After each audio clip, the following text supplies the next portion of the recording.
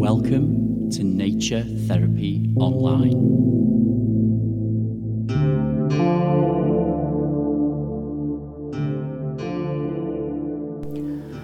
Hello friends, and welcome to Season 2, Episode 4 of the Nature Therapy Online podcast. My name is Stephen McCabe and I'm an ecotherapist or nature therapist, whichever term you prefer, living in Midlothian in Scotland. I'm sat here at home with my dog Yoro. It's late summer. I'm not sure what period of the year you're in, wherever you are in the world or at whatever time you're tuning into this podcast. But right now here, it's the beginning of September in Scotland, and it's been quite a nice summer actually. It's been a very nice summer. The weather's been lovely, which is very different to last year where I feel like it rained the whole time, and it's that kind of lovely time of year where there's still new flowers sprouting and the trees are only just about starting to lose some leaves. And there's just that freshness in the air, you know. It's not quite autumn, but that hint of cool crispness in the air that suggests that autumn's on its way, which I absolutely love. It's one of my favourite seasons, but to be honest, yeah, I like all the seasons. So, you know, you'll hear me say the same thing when it turns to winter and spring and summer. So it's probably not worth paying too much attention to that. But I love them all, friends. And I do love the autumn. And it gets me often thinking about trees, I think, and that our attention turns towards them. It's one of the times of year when they really seem to draw our attention in, especially as the leaves begin to change colour and they make their own beautiful mess with dropping all of those leaves all over the ground. We end up walking on their remains. It's so fresh and magical and such a great time of year. And this episode this month is on the theme of trees, and it's about old trees, and I'm not entirely sure where I'm going with this episode. And I quite like that I don't know where I'm going with this episode yet. I'm feeling called to explore ancient old beings, and that's what they are. They're these great big old beings, some of them living up to thousands of years old. And of course I've done episodes in the past on trees. It's not the first time. You know, they're such an important part of nature, and I'll probably do more episodes on trees in the future as well. But I wanted to I guess focus on old trees specifically in this episode, which I called Old Tree, My Friend. And I want to start by telling you a story. It's a really wise old story. And then I'm going to go out and bond with some old trees, and I'm going to lead a tree meditation later on in the episode. But I want to begin with this story. It's called Old Croovy, and it's from the northeast of Aberdeen, and I think of Aberdeenshire, I should say. That's the northeast of Scotland, Aberdeenshire, and I think it's just such a wise story. I don't think it needs much explaining about the deep moral in this story and the wisdom that was being shared by our ancestors, you know, hundreds of years ago. I don't know how old this story is, but it's, you know, many hundreds at least. And so it starts in the northeast of Scotland, as I said, in a really rural part of the country, where there were back then, as there are still some now, really gorgeous, lush forests. And there's an old woman who lives in a stone cottage who's extremely poor. She's been widowed. It's just her and her little son, and she has got the worst landlord on the planet. You know, I'm sure there are plenty of nice landlords out there, but this was not. This guy was not one of them. He just kept putting up the rent constantly, knowing that he was making them poor, knowing that this old woman and her son were struggling to get by, and mostly because of the extortionate amount of money that they had to give to this greedy rich landlord. And he knocked on the house one day, and the old woman answered. And I should say that the old woman was called the old woman because of how she looked. You know, she was hunched over and really looked like an elderly person, but in reality she was in her mid-30s. She wasn't that old. She was old enough to have a young son at age 5, you know. And this is just a symptom of how difficult her life actually was. So this day, this man knocks on her door and he says, "You haven't paid." And she says, "Yeah, I know I haven't paid this month, but you raised the money too high. It's not possible. There's nothing I can do. I can grow vegetables, but that's all I can do. You know, I can't really sell them at any faster rate than I can." So this guy is like, "Okay, that's fine, but see your little son there, your little Jack. You can pay me with him, and I'm going to put him to work in my fields as a shepherd, and then I won't raise your rent anymore. That'll be your payment." And of course the old woman is just devastated. She argues and she fights, and verbally fights, that is, as much as she feels she can. I mean, this guy has a huge amount of power over her, and eventually she agrees, but she only agrees on the proviso that the boy is able to base himself on the fields next to a big old wise tree called Old Cruvy. Now, Old Cruvy meant the father of the forest. There was something about this old oak tree that people just saw a lot of wisdom in, and she felt so much safer knowing that her little boy would be there. And the boy, Jack, did base there. That was the one compromise that the landlord allowed. And the boy grew up working extremely hard, but he became really close to nature. This tree was such a huge part of his life. He did feel like it was his father in a lot of ways. He would be sheltered by it in the rainy weather, and even when it snowed and he was still outside, he could get some shelter from the winds. He'd sit in the shade in the summer. It was a friend to him.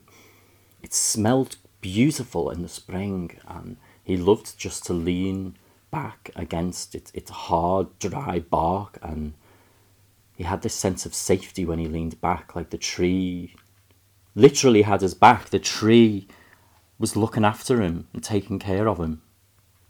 And he became tuned into the animals. He could understand what they said. He understood what the birds were saying to each other when they sang. It's a strange thing, because to his ears, the bird song sounded exactly the same as it did to us, but yet it made patterns in his mind. It created patterns that translated into language, and he understood the strange little conversations they had. And one day he overheard some tiny wrens having a conversation. And it was the weirdest conversation. They were saying that night, in that field, all of the trees were going to get up out of the earth. They were going to move over to a hill, and they were going to dance. They were going to dance on the hill. And Jack couldn't believe what he heard. I mean, why do trees need to dance? How do trees dance? This is absolutely crazy. But he could see the panic in the birds. And he listened again, and he heard more birds talking about it, saying, it's that time of year. Once a year, the trees get up to dance, and that's tonight. And because they're getting up to dance, the birds, are going to leave the forest. They're going to leave all of the fields, all of the surrounding forest.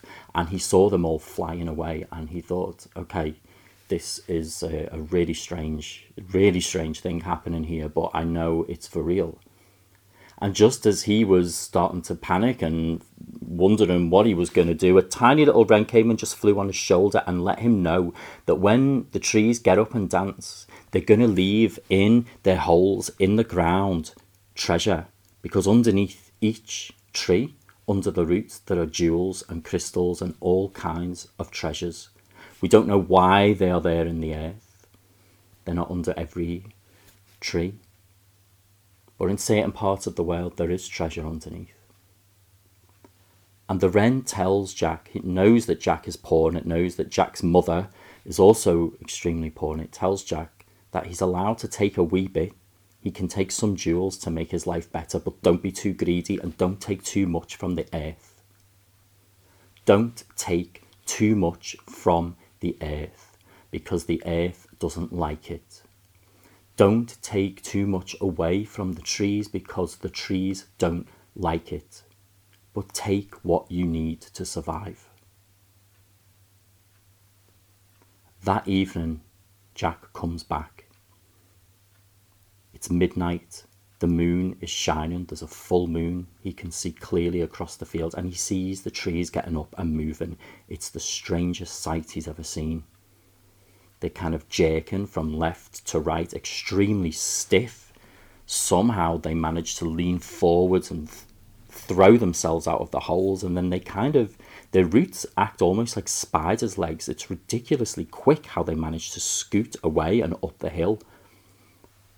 It's the weirdest sight ever. Jack is mesmerised but terrified, frozen to the spot. He even sees old Croovy getting up and moving.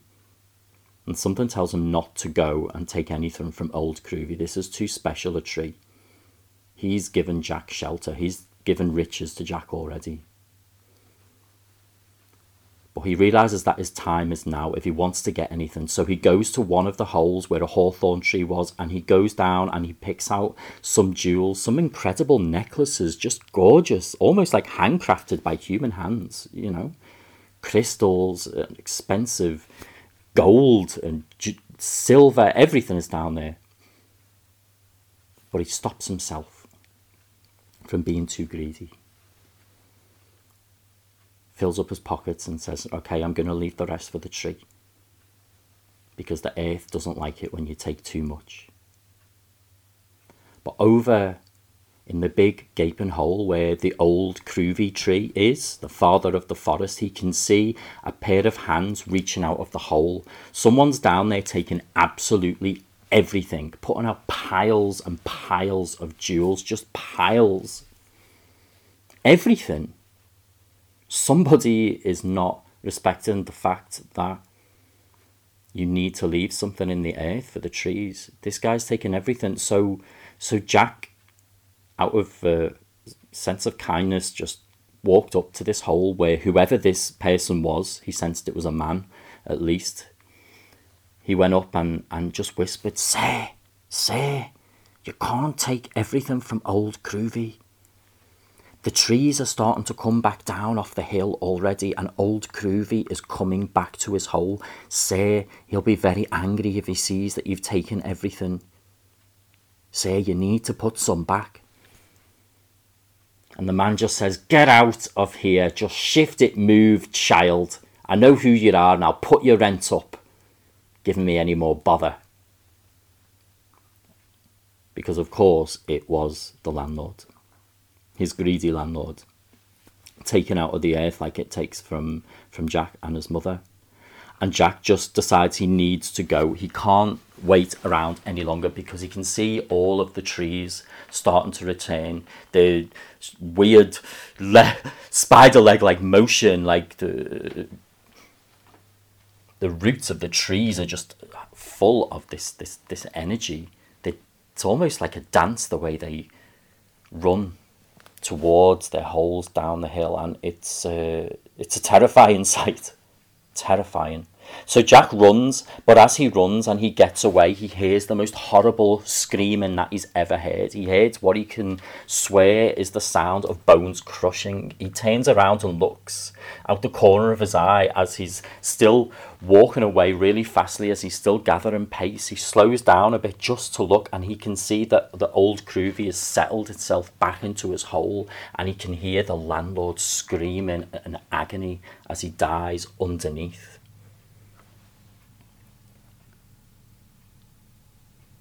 Now, Jack went back to his mother and he told her what happened. He sold the things that he'd found. And it was enough for them to repair the house, to get themselves back on their feet. They made their cottage like a little palace. It wasn't a rich life, but it was enough. It was enough to get them out of poverty, to start some business, to be able to find a market stall, sell more of their fruit and vegetables, invest more. And whilst they heeded the message from the earth, not to take too much, the message that the birds gave to him, that the earth was given to him, the landlord that wanted to take everything from the earth ended up buried, ended up creating his own grave. The new landlord was also of the cottage was the old landlord's son, and he was much nicer, much kinder, didn't put the rent up. Jack and his mum, you could say, lived happily ever after. I'm not sure if they did or not, because I think probably life is a bit more complicated than happily ever afters, but they certainly didn't have problems with poverty again, because they knew not to take too much, just to take what you need from the earth and to leave the rest there. And that is the story of Old Croovy. So friends, I hope you enjoyed that traditional old story from Scotland. And I'm going to finish this section of the podcast, and in the next section of the podcast, you will probably hear me out and about somewhere. So I hope that you tune in and you enjoy the next section of the podcast. So here we go. Bye bye. Hello friends. I'm out in the South Esk Valley in Midlothian, near where I live. I record quite a lot of podcasts here, as regular listeners will know, and this is a gorgeous native forested area in this valley.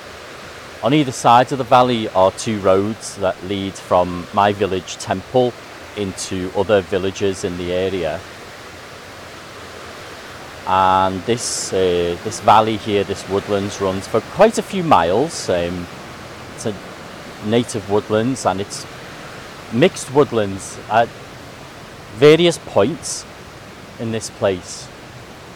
There are trees of all kinds, all different kinds. It feels. I know there are yew areas, there are oak areas, there are redwoods, beeches, hawthorns, hazels, all kinds of cypress, everything. And it's the perfect place for me to bond with an old tree, because there are so many old trees here, trees that must be hundreds and hundreds of years. I wouldn't even be surprised if there were trees in this place that reached 1,000 or even more. So I want you to walk with me and treat this moment like a meditation. I want you to visualize where I am so you can meet this tree with me. So you can probably hear the water in the background there. I'm at the bottom of the valley and I'm walking on a path.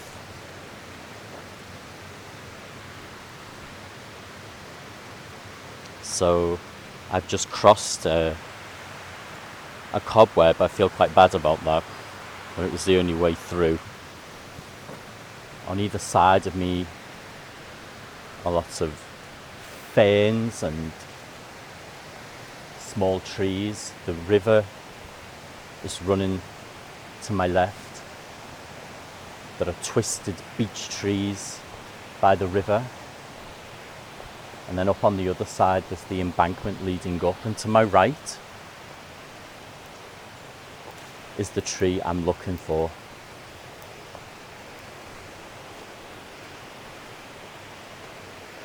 The whole earth here is carpeted with dry old leaves. I think a lot of these leaves are actually from last year that haven't actually broken down. There's so many of them. So maybe you can be with me and listen. I'm coming off the path, walking to my right.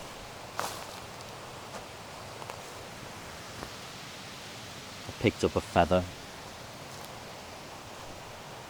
Beautiful greyish white feather. I'm walking through the long grasses, past birch trees. There's no path here, it's wild. Ash trees, ferns, long tall grass. I'm approaching the old tree that we're going to spend some time with. Still holding on to this beautiful feather that looks like it's maybe from a wood pigeon. Here's Yoro, my dog.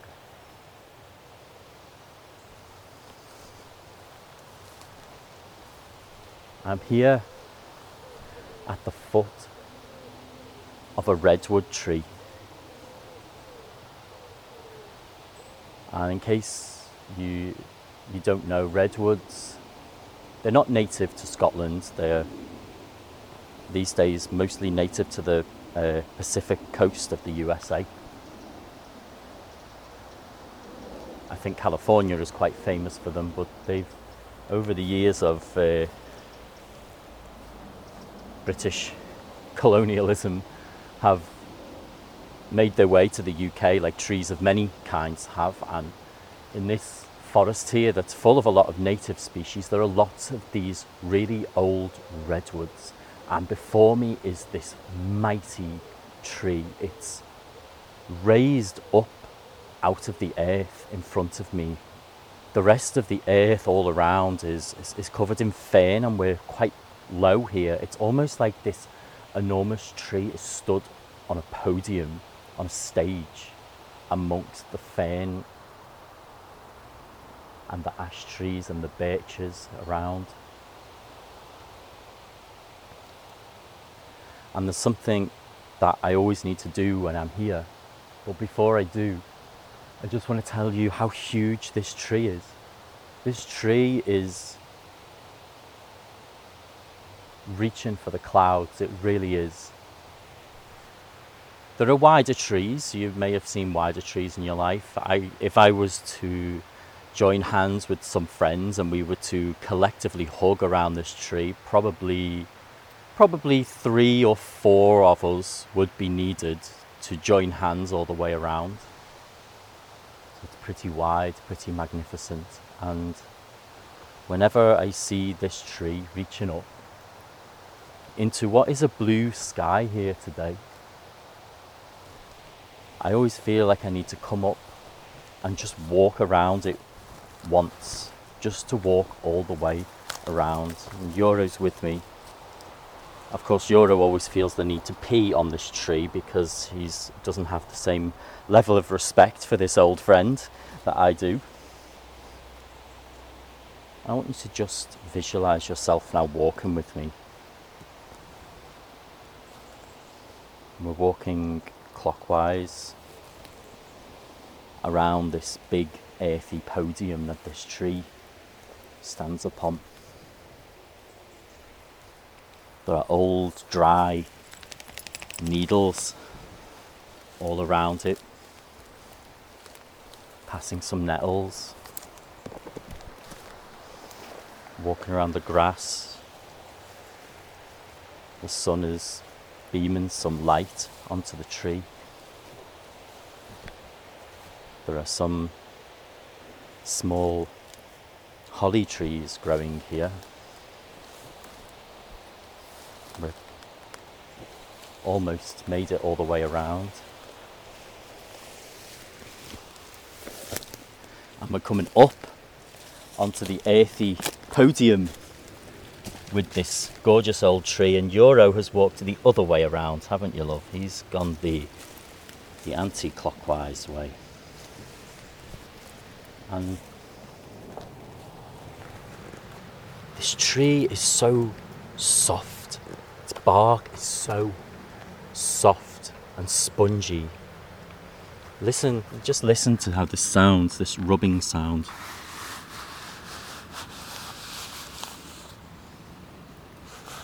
How do you feel when you hear that sound?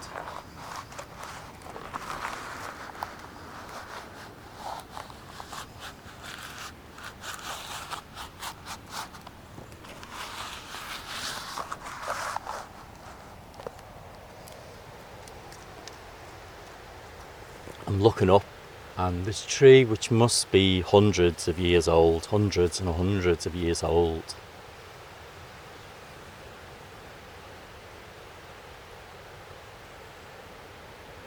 it's got so many twisted branches growing out of the tree. It must be hundreds and hundreds of branches growing directly out.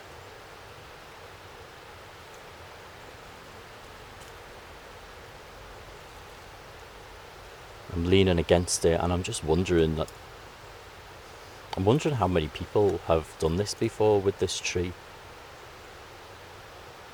These days, I don't think that many people actually would spend time with this tree, to be honest, which makes my connection with it feel a bit special.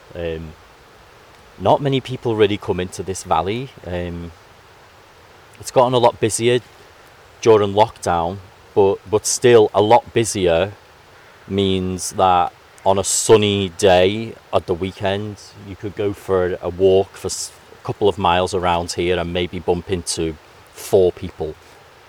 That's what a lot busier means in this part of Midlothian, in this woodlands. So this tree, which is, only a short way off the pathway, but not on the pathway, out amongst all of these wild ferns. I'd be surprised if people come and visit it, but I was here with a friend at the weekend. My friend Julia came up from Manchester, and I was here with Julia and my partner Lucas and my dog Euro, and we were on the pathway, and Julia just turned to her right and she just said, "I need to go and see this tree." And she came up, and we followed with her. I'm always enthusiastic about this tree, and I was really happy actually that she chose this one. And interestingly, I saw her, she came up, she walked up the earthy podium, and she just walked all the way around in a clockwise direction, just like I just did, and just like I always feel compelled to do. And I'm so curious about that. I'm so curious about how different beings in nature compel us to connect with them in certain ways, in these sometimes these ritualistic ways that we don't really quite understand. We're not sure why we're compelled to do them. There may be deep psychological reasons behind it, or there may be some spiritual connections going on, You can view it however you like, but for me, the psychological and the spiritual are two of the same. They're not separate from each other. For me, like, to live a spiritual life is just to love life. That's enough, to notice nature and to be with it, and to feel compelled to do what you need to do when you approach mighty beings like this huge, gorgeous tree, reaching up into the sky with its needles and its soft, beautiful bark and its wide trunk on this podium, touching the sky. And I wonder how many people have been here before, and I have a lot of wonders about that, or I wonder a lot of things, I should say, about that. If this tree is hundreds and hundreds of years old, how many people have stood right next to it, just like me, over the years?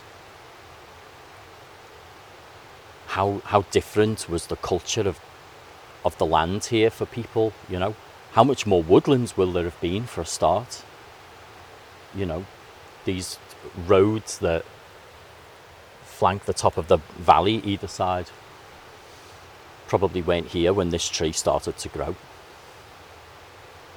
The pathways, I don't know, they might have been different. Would have been more wild animals. There might have even been still some serious predators out here. We might have still had wolves and lynxes. Maybe going back to one point there were even bears here, I don't know. I mean, having said that, this is classed as a native woodland and not an ancient woodland. So there's a difference with those definitions, I believe. A native woodland, and please correct me if I'm wrong, because I'm not an expert on nature. So I'm always open to you letting me know. But my understanding of the way these are defined in the UK is that a native woodland has a lot of native species living in it. And they're often very old, but it doesn't necessarily mean that this piece of land has always been a wild space in the way that it is now. But I wonder how old, you know. I wonder how different things have been. I mean, even the decline in species over the last even 20 years is immense. So, you know, what did this place look like 300 years ago before we'd killed off certain predators, and perhaps older, I should say. And what people were here, what did they dress like? What did they look like? Did they stroke this bark? Or the bark of the tree? Because that's another thing, isn't it? You know, this bark is not the same bark that was here when this tree was young.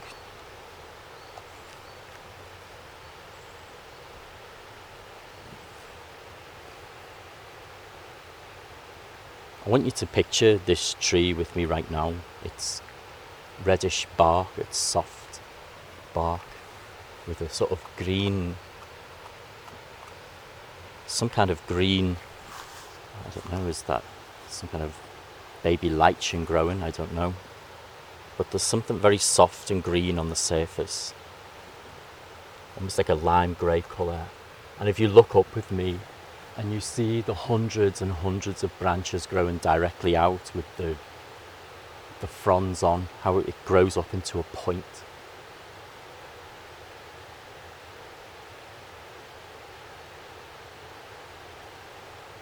I don't know how big it is, 200 feet. This is huge. This is a huge tree. And through the branches I can see the clear blue sky.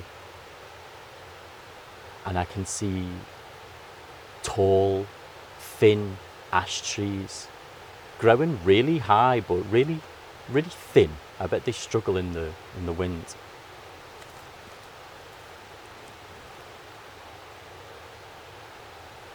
And I'm going to lean back on this tree, and I want you to imagine yourself leaning back on this old, wise tree with me.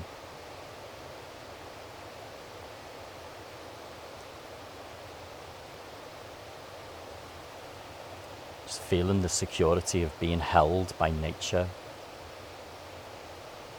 of nature literally having our backs at this moment.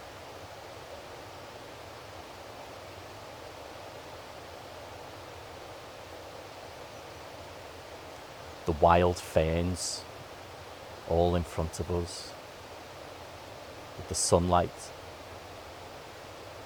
gently beaming onto it, the river a little further away, and all of these thick trees under the blue sky. And this tree has got my back, like so many trees out there offer themselves to nature and to the world to connect with.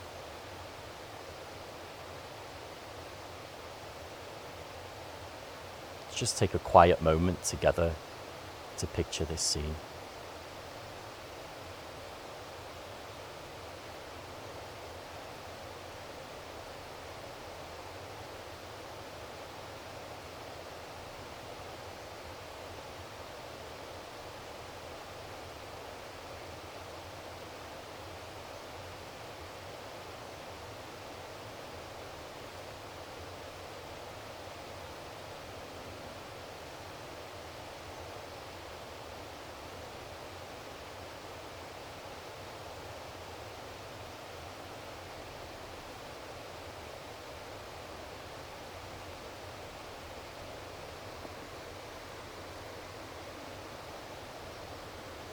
I just realised that the leaves from a witch tree are pointing directly in my face.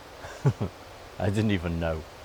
Almost threateningly, like, what are you doing here in my space?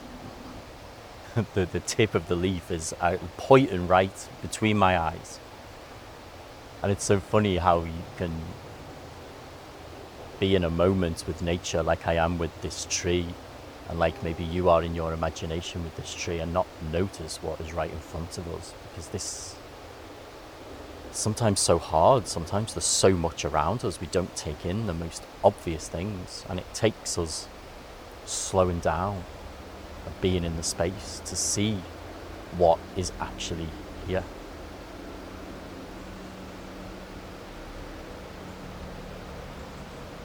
There's a big truck going by on the street above, on the road. And I'm going to turn around. I've still got hold of the feather and I'd forgotten all about it. That's another interesting thing that can happen, can't it? We tune into some part of our experience and tune out of another. And I've had this lovely white, grey, silvery feather with me, and I'm actually going to put it down at the foot of the tree. You could call it an offering if you like. I'm going to walk away with Yoro. Come on, Yoro. Come on. I think he wants to stay at the tree now. Yeah, usually he's dragging me away from my little nature spots, but it appears Yoro wants to stay. Come on. You coming? I'm going to move away a little. You'll hear me wading through this grass. I'm trying not to do I'm trying to do as little damage as I can. I'm just going to turn around to this amazing tree. I'm just going to bow to it a little. You don't have to when you connect with nature. And I'm looking at it from a different perspective and looking at this big cone, like almost like the world's most giant Christmas tree, pointing up into this clear blue sky. It's just gorgeous.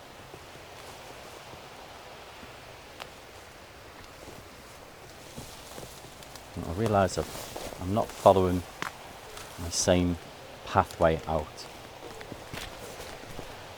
And what I'd like to invite you to do is to go for a walk sometime soon and to connect with an old tree. And when you connect with it, I want you to connect in two ways. And this is very much my approach to ecotherapy. It's based in mindfulness and also in creativity and imagination. Of course, ecotherapy can be done in hundreds of other ways because it's so flexible. Nature's everything. But this is how I approach things, and it's how I like to work. So find a tree that looks really, really old. Just coming back to the river now. Come on, Yoro, this way. You'll be happy that we're moving. He really doesn't like it when I stay still and record podcasts. Come on, boy. Come on, good boy. I think he wants a biscuit. Here you go. So I want you to find an old tree, and I want you to spend some time just appreciating it for what it is. So trying to, put aside the things that we project onto our surroundings, the things we might relate to, and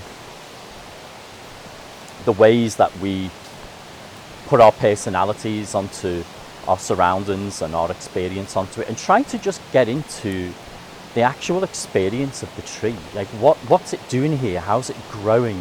What might be living on it? That's something I didn't explore just then, but that's so fascinating to take a detailed look and see the signs of life. That's if there isn't any life, other life other than the tree already on there that you can see, because there will be. There will be support and all kinds. But just to see what is actually here. What does it look like? What does it feel like? How do I feel leaning against it, stroking its bark? Maybe there's a scent around that I can tune into. Exploring it with your senses as it is. But then when you've spent some time appreciating it on its own terms, I'd like you to then delve into your imagination and think, if this tree that you found is so old, what might life have been like before? And just cast your mind into an era that you've never experienced. Even if your tree, it doesn't have to be hundreds of years old or thousands. Maybe the tree you find is only, 50, 60 years old.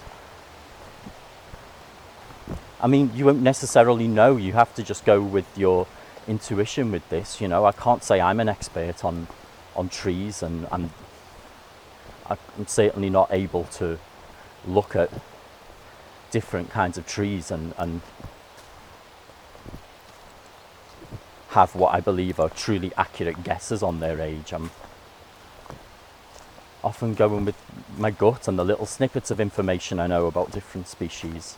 I'm just saying, yeah, that feels old, that looks old. Use your imagination, cast your mind back. Who might have been to this tree with you? Or before you, I should say, not with you.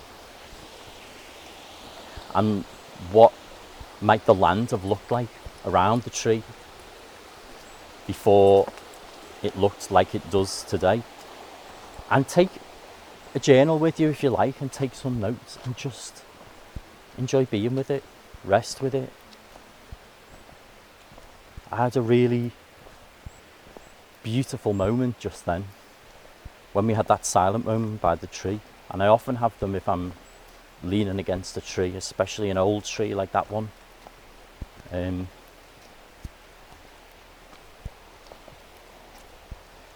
Just this immense calm.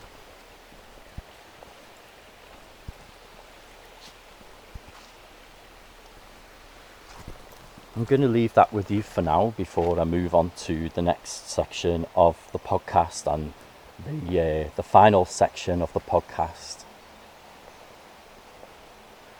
And thank you for being here and sharing my moments with my old friends, the old redwood. So I will see you shortly for the next section, friends. Bye bye.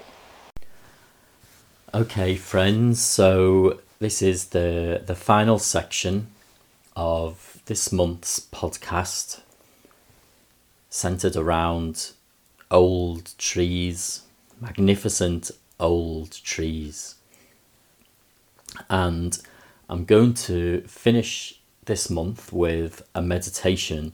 So wherever you are right now, I hope that it's conducive to you being able to have some kind of connection with what I'm about to do. If not, but you feel like you might like to save this, it's a grounding meditation. It's a tree-based visualization. So if you feel like this is something you would benefit from, and maybe at this particular moment, you're walking down the street, or you're cooking food, or you're doing something that is not going to lend itself to this, then you might want to pause and come back to it at a later time.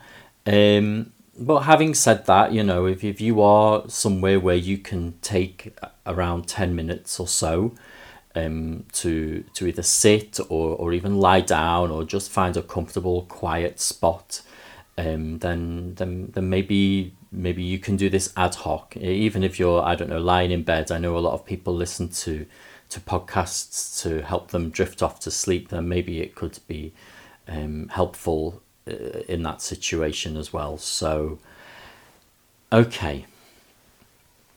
So this is a grounding meditation. So the type of grounding meditation I usually do is one where we go through our senses one by one, and it's something I've done on this podcast quite a lot, and it's something I do in ecotherapy groups when we're outdoors quite a lot, and even when I run online ecotherapy groups, sometimes we do them indoors, and I will ask people to go through how it feels to be connected to the earth, how their skin feels, going through all of their senses, to ground ourselves in the physical, in being here. But this is a slightly different kind, and it's the first time that I've ever tried to lead this meditation. But I've had my eye on it for a really long time, because I've been guided myself with this one in the past, and I think it's so beautiful. And of course, the theme of this podcast, can't get my words out there, folks, and the theme of the month, there is a tree theme, so that's part of the visualization. So I would like you to start right now just by taking a few deep breaths to begin with. And as you take those deep breaths, I want you to imagine the breath traveling down your body, down into your legs and into your feet. So breathe with me and breathe down into your legs and into your feet.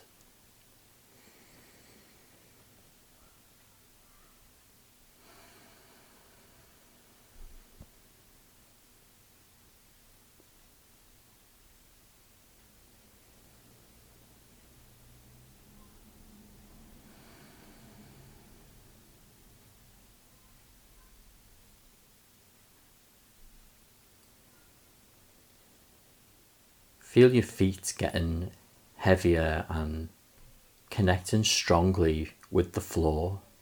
Or even if you're lying down, you might want to just turn your feet so they're placed onto the floor or the surface, wherever it is that you're lying.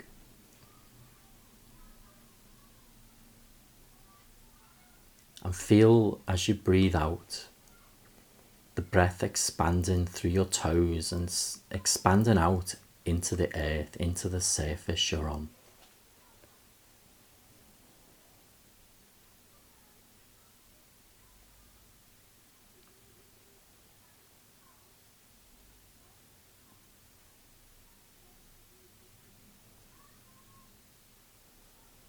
There may be distracting noises around coming from the background here where I'm recording the podcast, or at home where you are, and that's okay.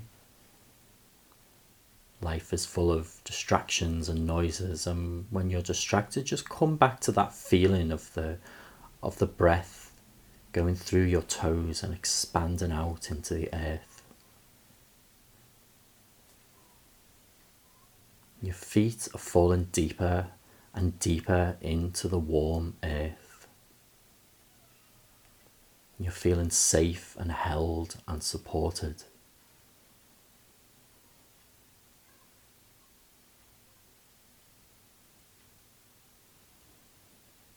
Imagine your feet feeling warm in the earth, like it's almost becoming a part of you at your ankles.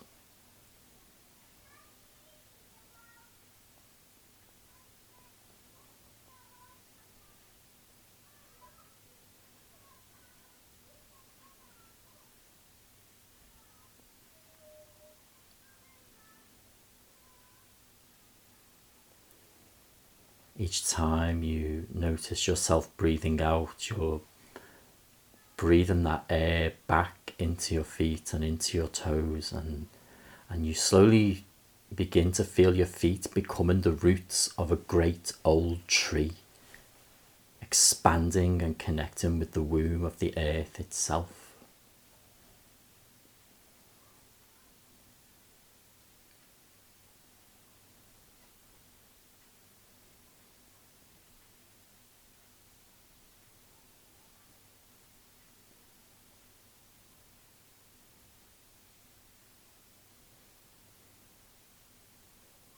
Such a secure feeling. You feel really cradled in this space almost.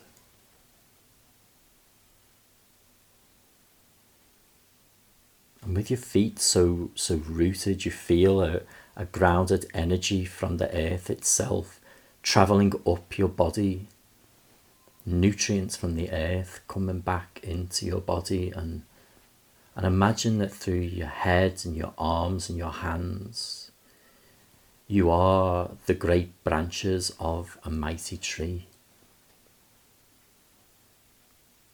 Your head is a branch of a mighty tree. Your arms are the branches of a mighty tree. Your hands are.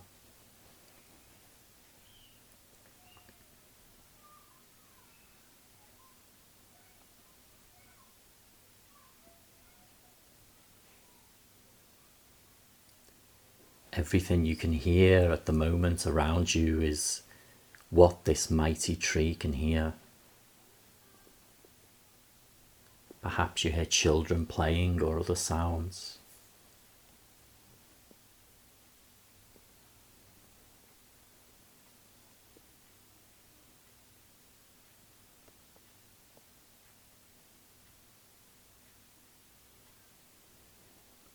You're incredibly strong, but you can move slightly and easily. You can just sway a little.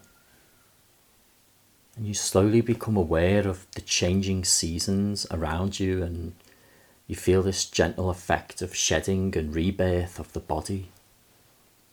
Time is so different as a tree as it is when you're human.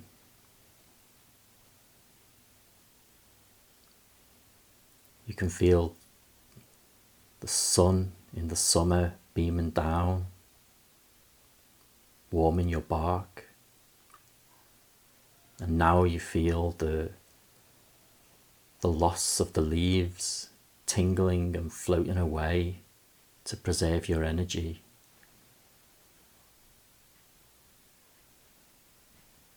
And so soon afterwards you feel the stillness of winter, which is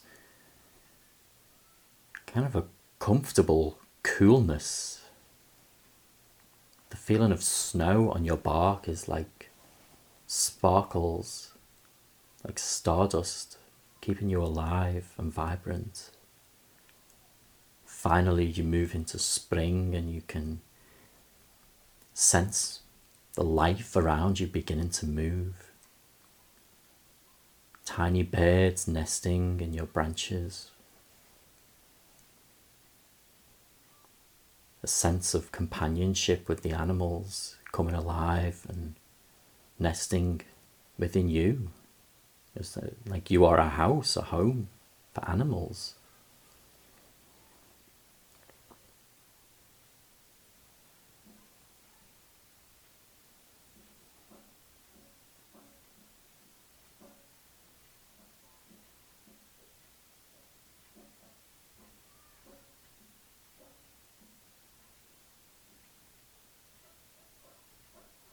You feel the gentle changes and sounds of the countryside.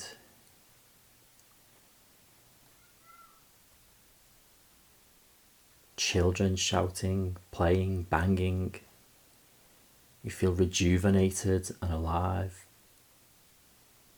Strong and yet with a softness. Safe and supported and at peace.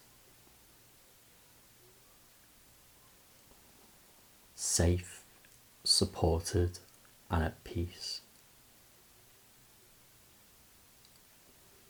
Safe, supported and at peace.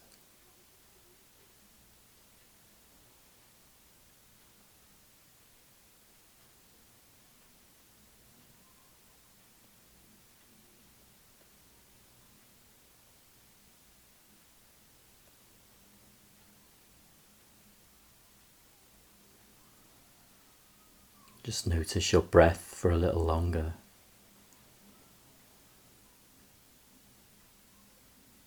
Breathing as a tree breathes. But slowly feel that breath morph back into human breath. Slowly become aware of where you are, where you're either sitting or lying, leaning, however you are, however your posture is. And just slowly bring your focus back to the room, to your body. You might want to just very slightly move, perhaps your shoulders or your neck, and come back into full awareness and be present completely once again after the count of 5. After 5, 4, 3, 2, and 1, and back.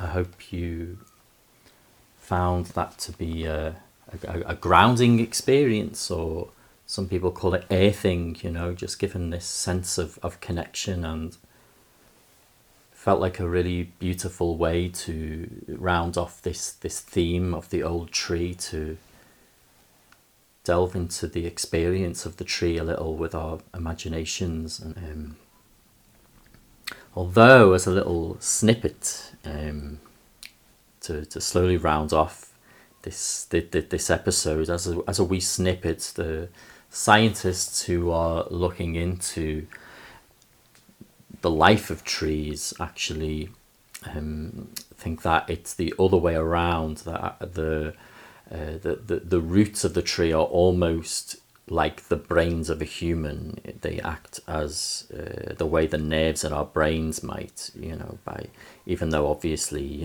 trees and plants, don't have brains, and although there is a lot of discussion around whether trees are sentient or not, and I think it's a very interesting discussion, because they do really achieve some amazing feats to live as long as they do, and it takes forward planning, according to many scientists. I'm open to one way or another, sentient or not sentient, they're still beautiful and incredible beings as far as I'm concerned.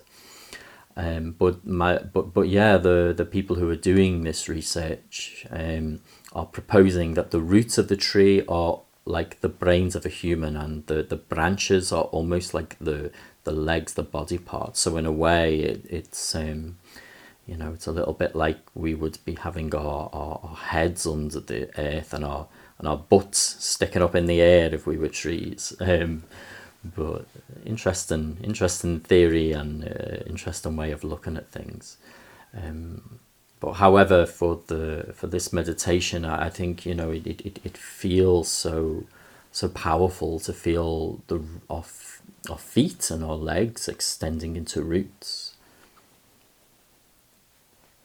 I certainly feel calm just leading that wee meditation there. So I'm going to wrap up now, folks.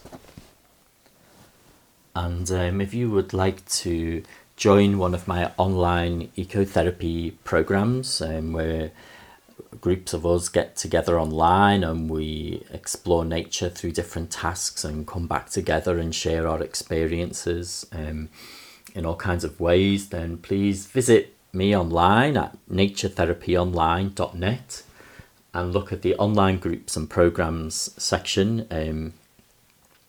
I work with people all over the world. It's one of the things that I love about the internet. Actually, it can really help us to get away from the internet, funnily enough, and engage with nature if you use it in the correct way. So please do get in touch, or just get in touch to say hello if if you're out there and you're listening to the podcast, and perhaps if it's helping you to connect with nature in any way, it really helps me to know that, and it really it really brings me a lot of joy when I get such sweet emails from people, and I'm so honored that I do get emails from people letting me know that this podcast is helpful and helps people to connect. So just get in touch for whatever reason, folks. And you can also find me on Patreon if you'd like to make a wee donation to keep the podcast, help keep the podcast going, help keep it part of my waking life. And you can find that at patreon.com/nature therapy online. And that is me for the month. It's been really enjoyable. I've loved doing this episode. I really have. And I hope to see you, or to hear you, or connect with you in some way, somehow soon, friends. So take care, and bye bye.